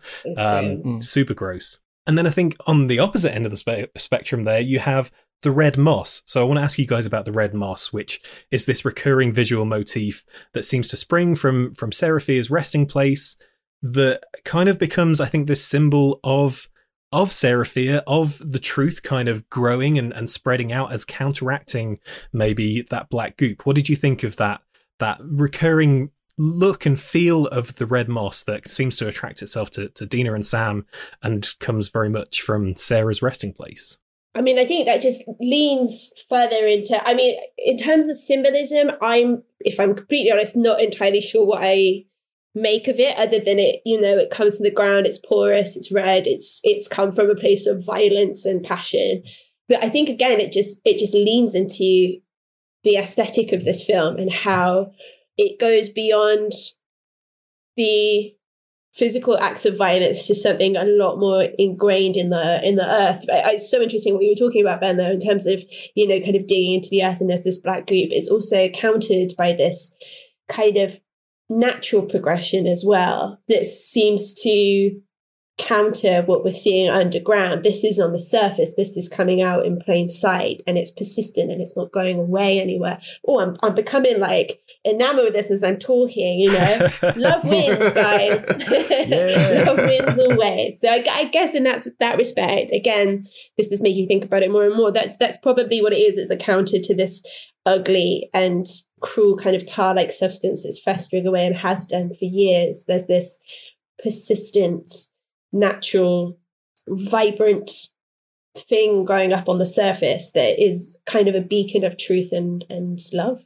Okay, now the three of us have wanged on about this enough. Let's take a few listener questions. I think a bunch of people have seen these films because of the fact that they were released on Netflix, so we have a fair few to get through. And we're going to start with Pablo's Vault of Horror. Hello, Pablo. He asks, which of the supernatural serial killers would you like them to focus on if they do a spin-off? For me, it's Milkman Dan or Baseball Doll-Faced Boy.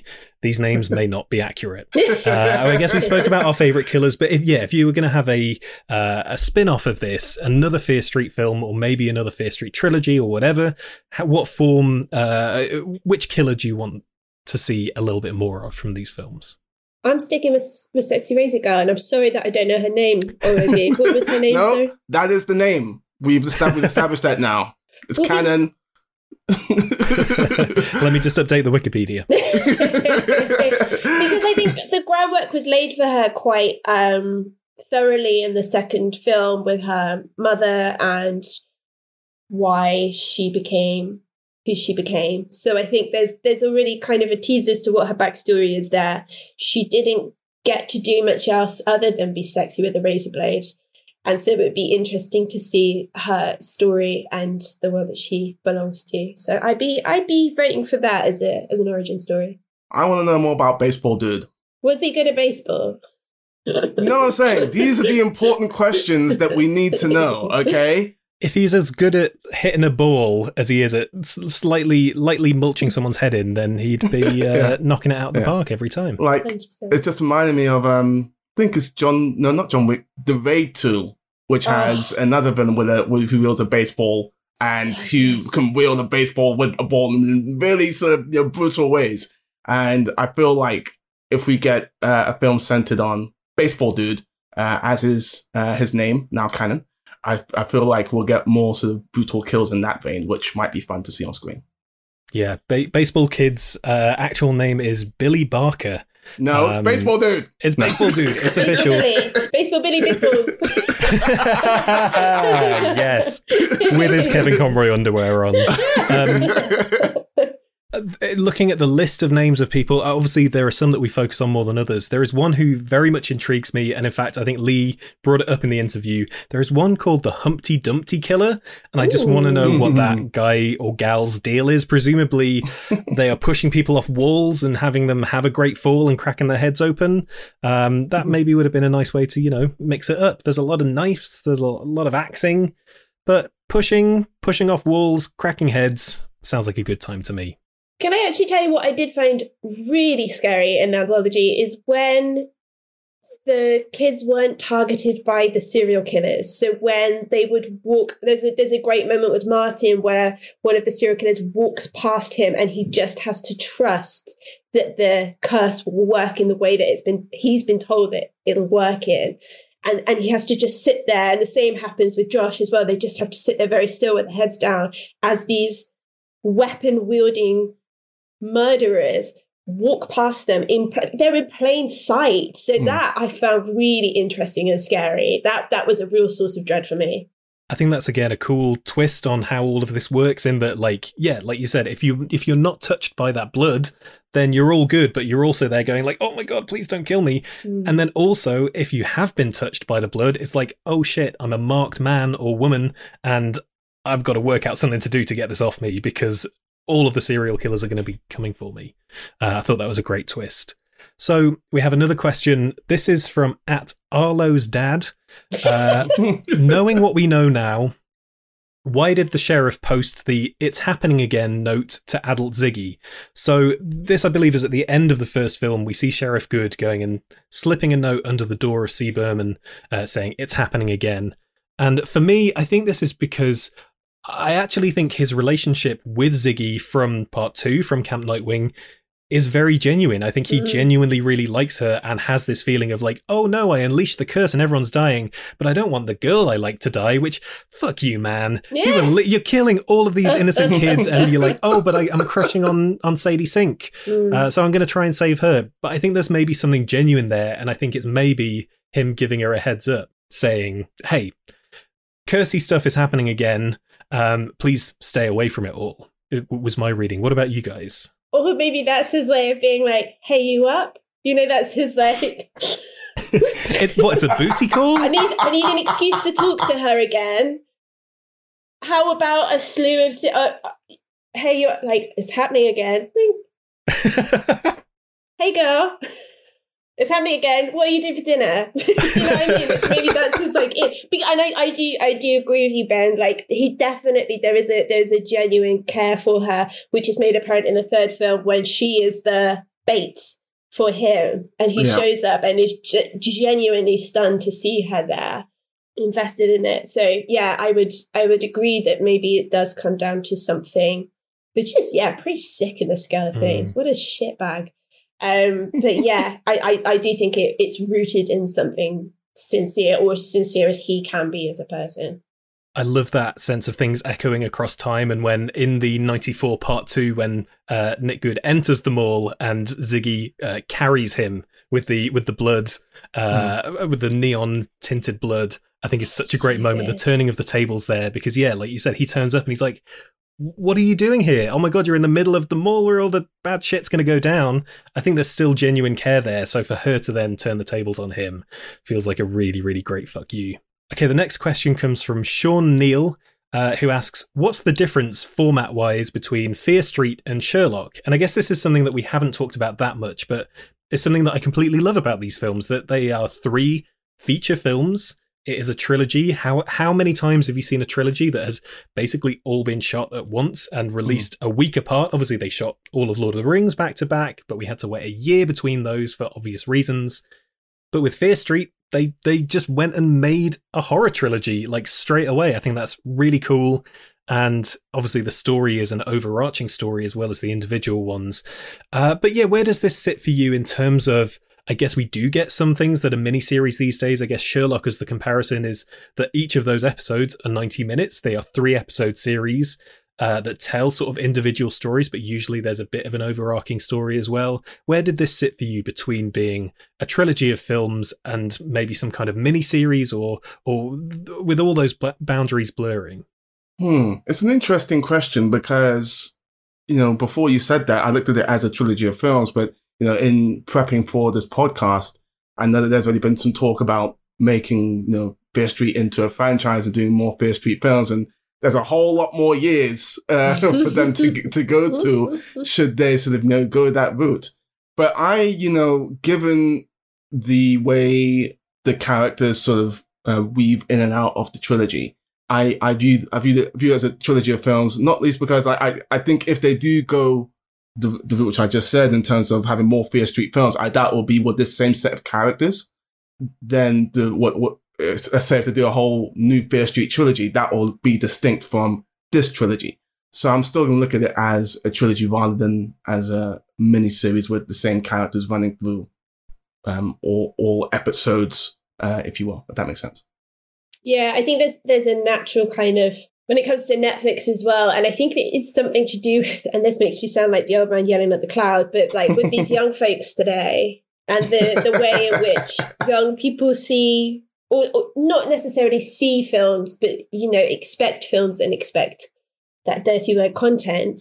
That is what I think has led to the reasoning of dropping them a week apart, to the point where, when I saw they were a week apart, I actually bristled a little bit and was like, hang on, they're not releasing these all on the same day?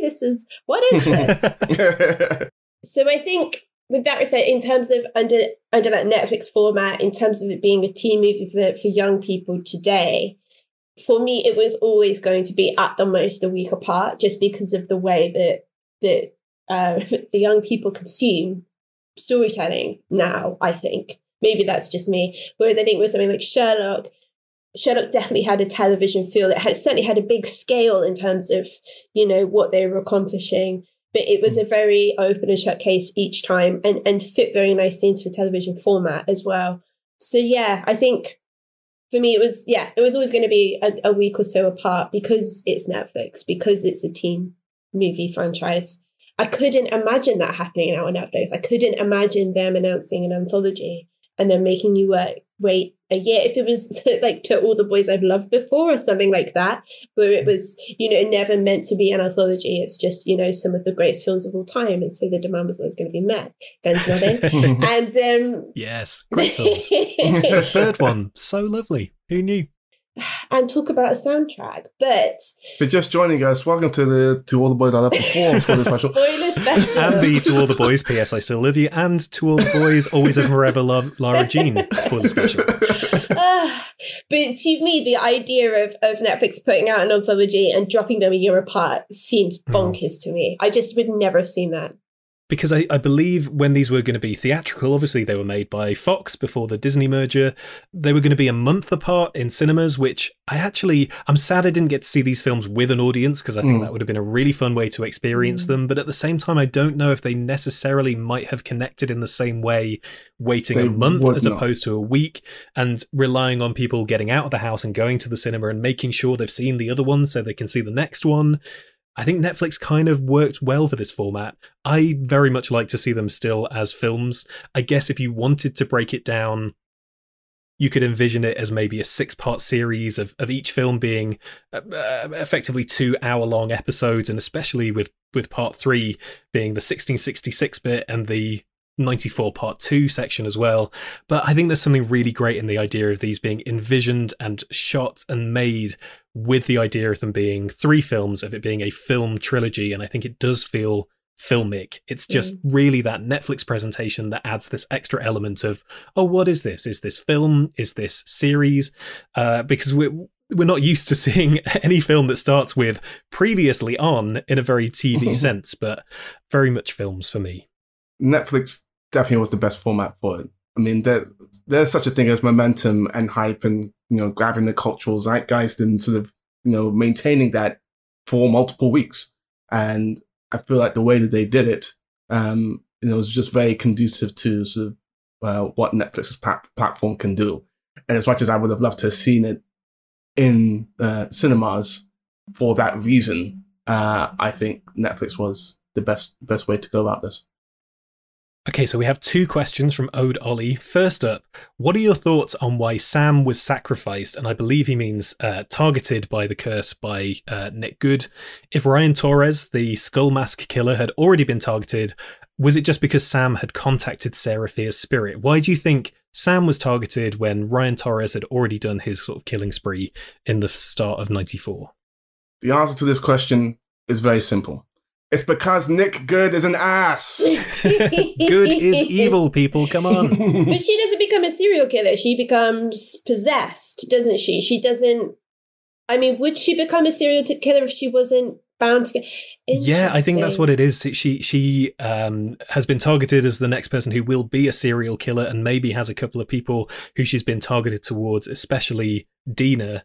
And I think for me, that's maybe the answer to this question, that Dina and Sam and the others, they go to Sheriff Good when they're trying to work out what's going on, and they're like, oh my god, there are dead serial killers coming back from the dead, and that is all happening.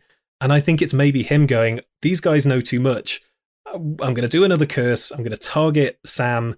She's going to kill Dina. They're all going to be wiped out, and nobody is going to be on my case. I think they're maybe getting a little bit too close to the truth, and they let the wrong person know. and Nick Good is basically out to destroy any sort of thread of person who may be on his case. That was my way of reading it.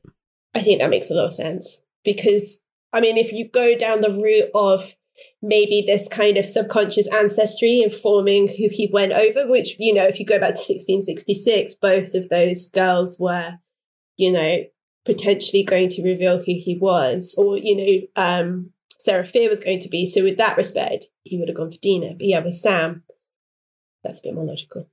Okay, Odolly's second question is, I guess, a wider one that we've kind of danced around a bit, but yeah, there is this suggestion of having a Fear Street universe, basically, that there's a lot more that they can play with in this world. Will we see the return of Dina and Sam, or the backstories of the killers we only kind of glimpsed briefly in these films?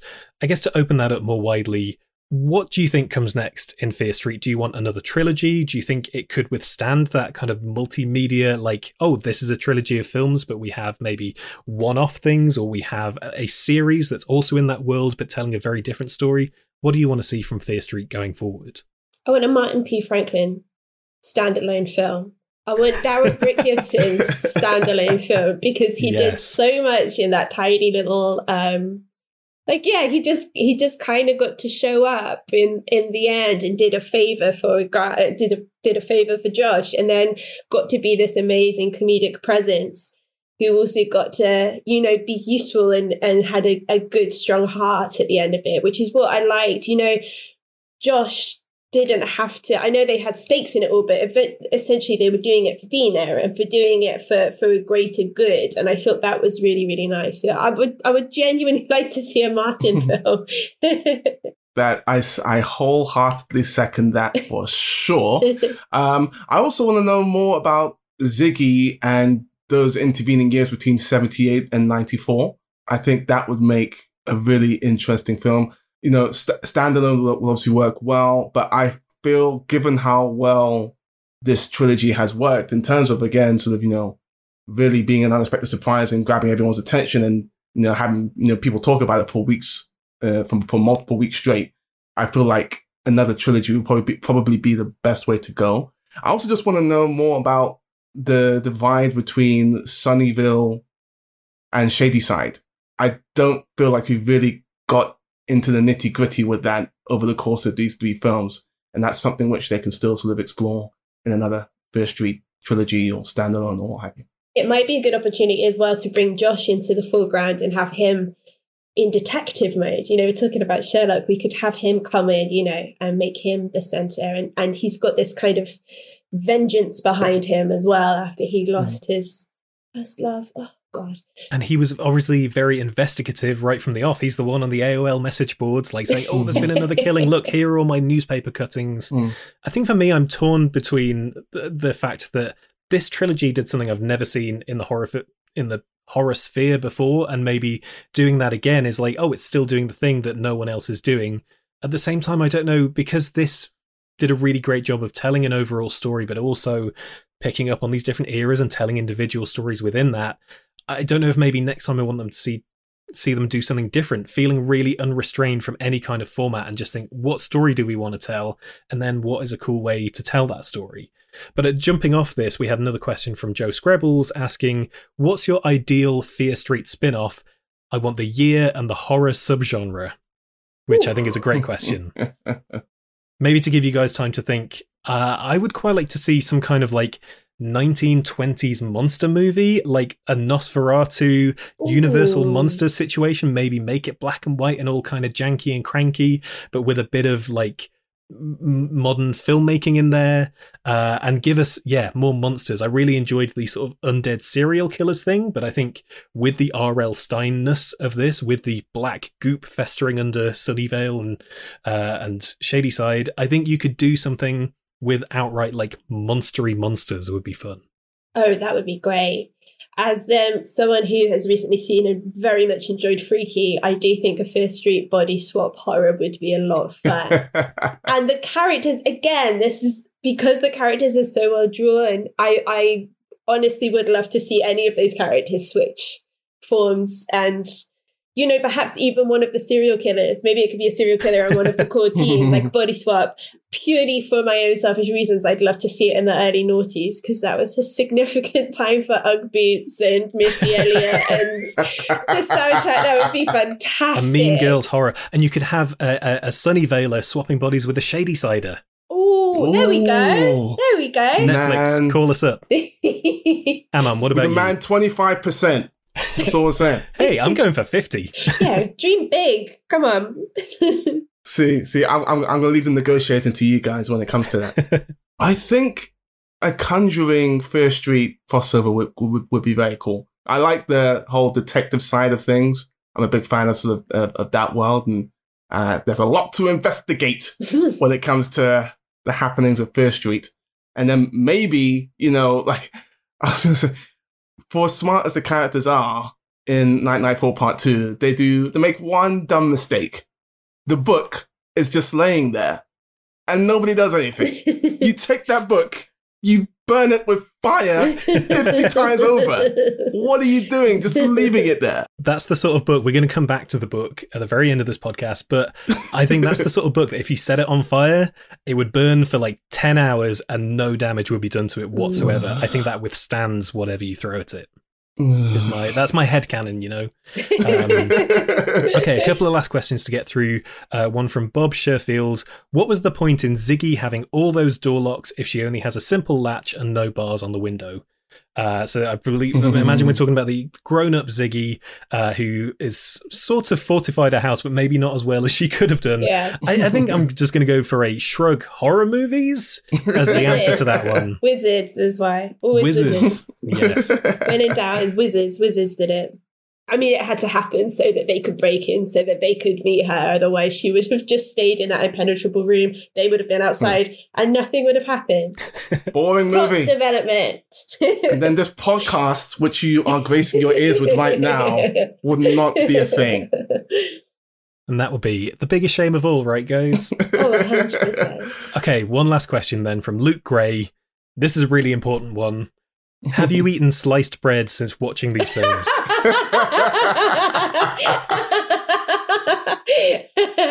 Absolutely not.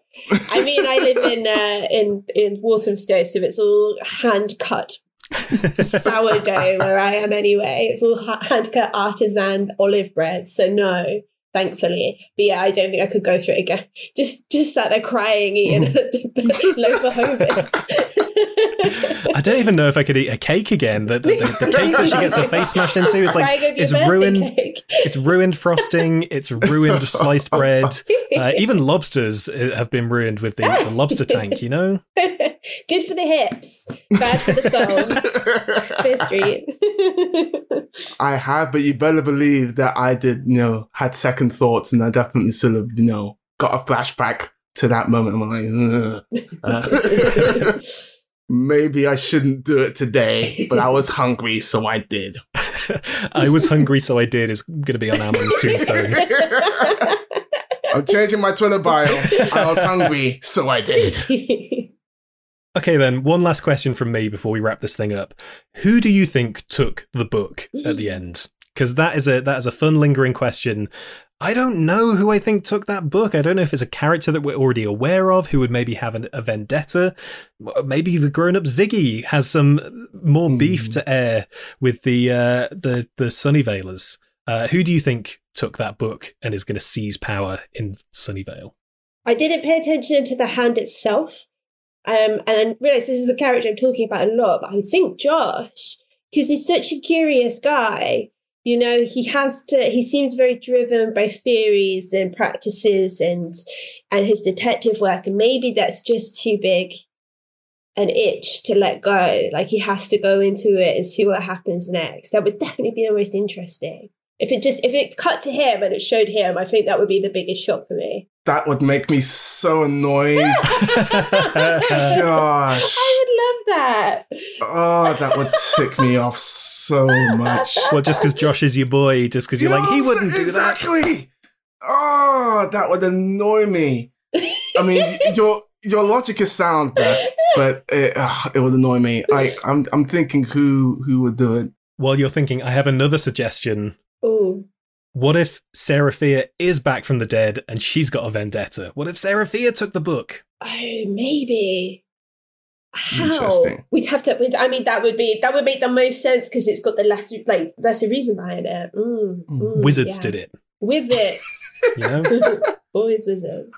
I mean, this is a very sort of, broad answer, but maybe someone from Sunnyvale who was in on or who had figured out what Nick Good was doing and who was tracking sort of what was happening. Maybe someone from there. Like that would be sort of easy to write after the fact, I think. Yeah. That would probably be where. That's my prediction. I mean, that would be good because that would give them a chance to further plow into that. So the Sunnyvale versus Shady Side. Yeah, that makes a lot of sense. Well, whoever it was, whatever that comes next, I can't wait to see more Fear Street. Hopefully, we're going to get more of that down the line because I think we all agree these were really fun, really great horror films doing something really new, really inventive, and we've managed to chat for nearly an hour and a half about it all. So that tells you something. But at this point, that very much wraps us up on the Fear Street trilogy. Thank you so much for listening, and stay tuned for plenty more spoiler pods coming your way in the very near future. But for now, it's goodbye from Squadcast name, something about Beth rhyming with death, I dunno. It stresses me out so much. It stresses me out. This bar of names on this podcast. It stresses me out so much. I'm just taking ownership. I'm claiming back my time and my inner sanctum. So yeah, something to do with Beth rhyming with death. I don't know. That's Beth Webb. And also saying goodbye to AOL chat name, King of Air and Darkness, Amon Warmann. Yeah, that felt like me. Peace. And I went for the same thing. We unknowingly did this. I also went for Josh's AOL chat name, Horrible Silence.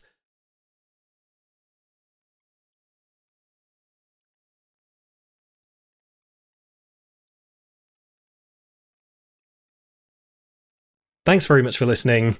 Catch you in Shady Side.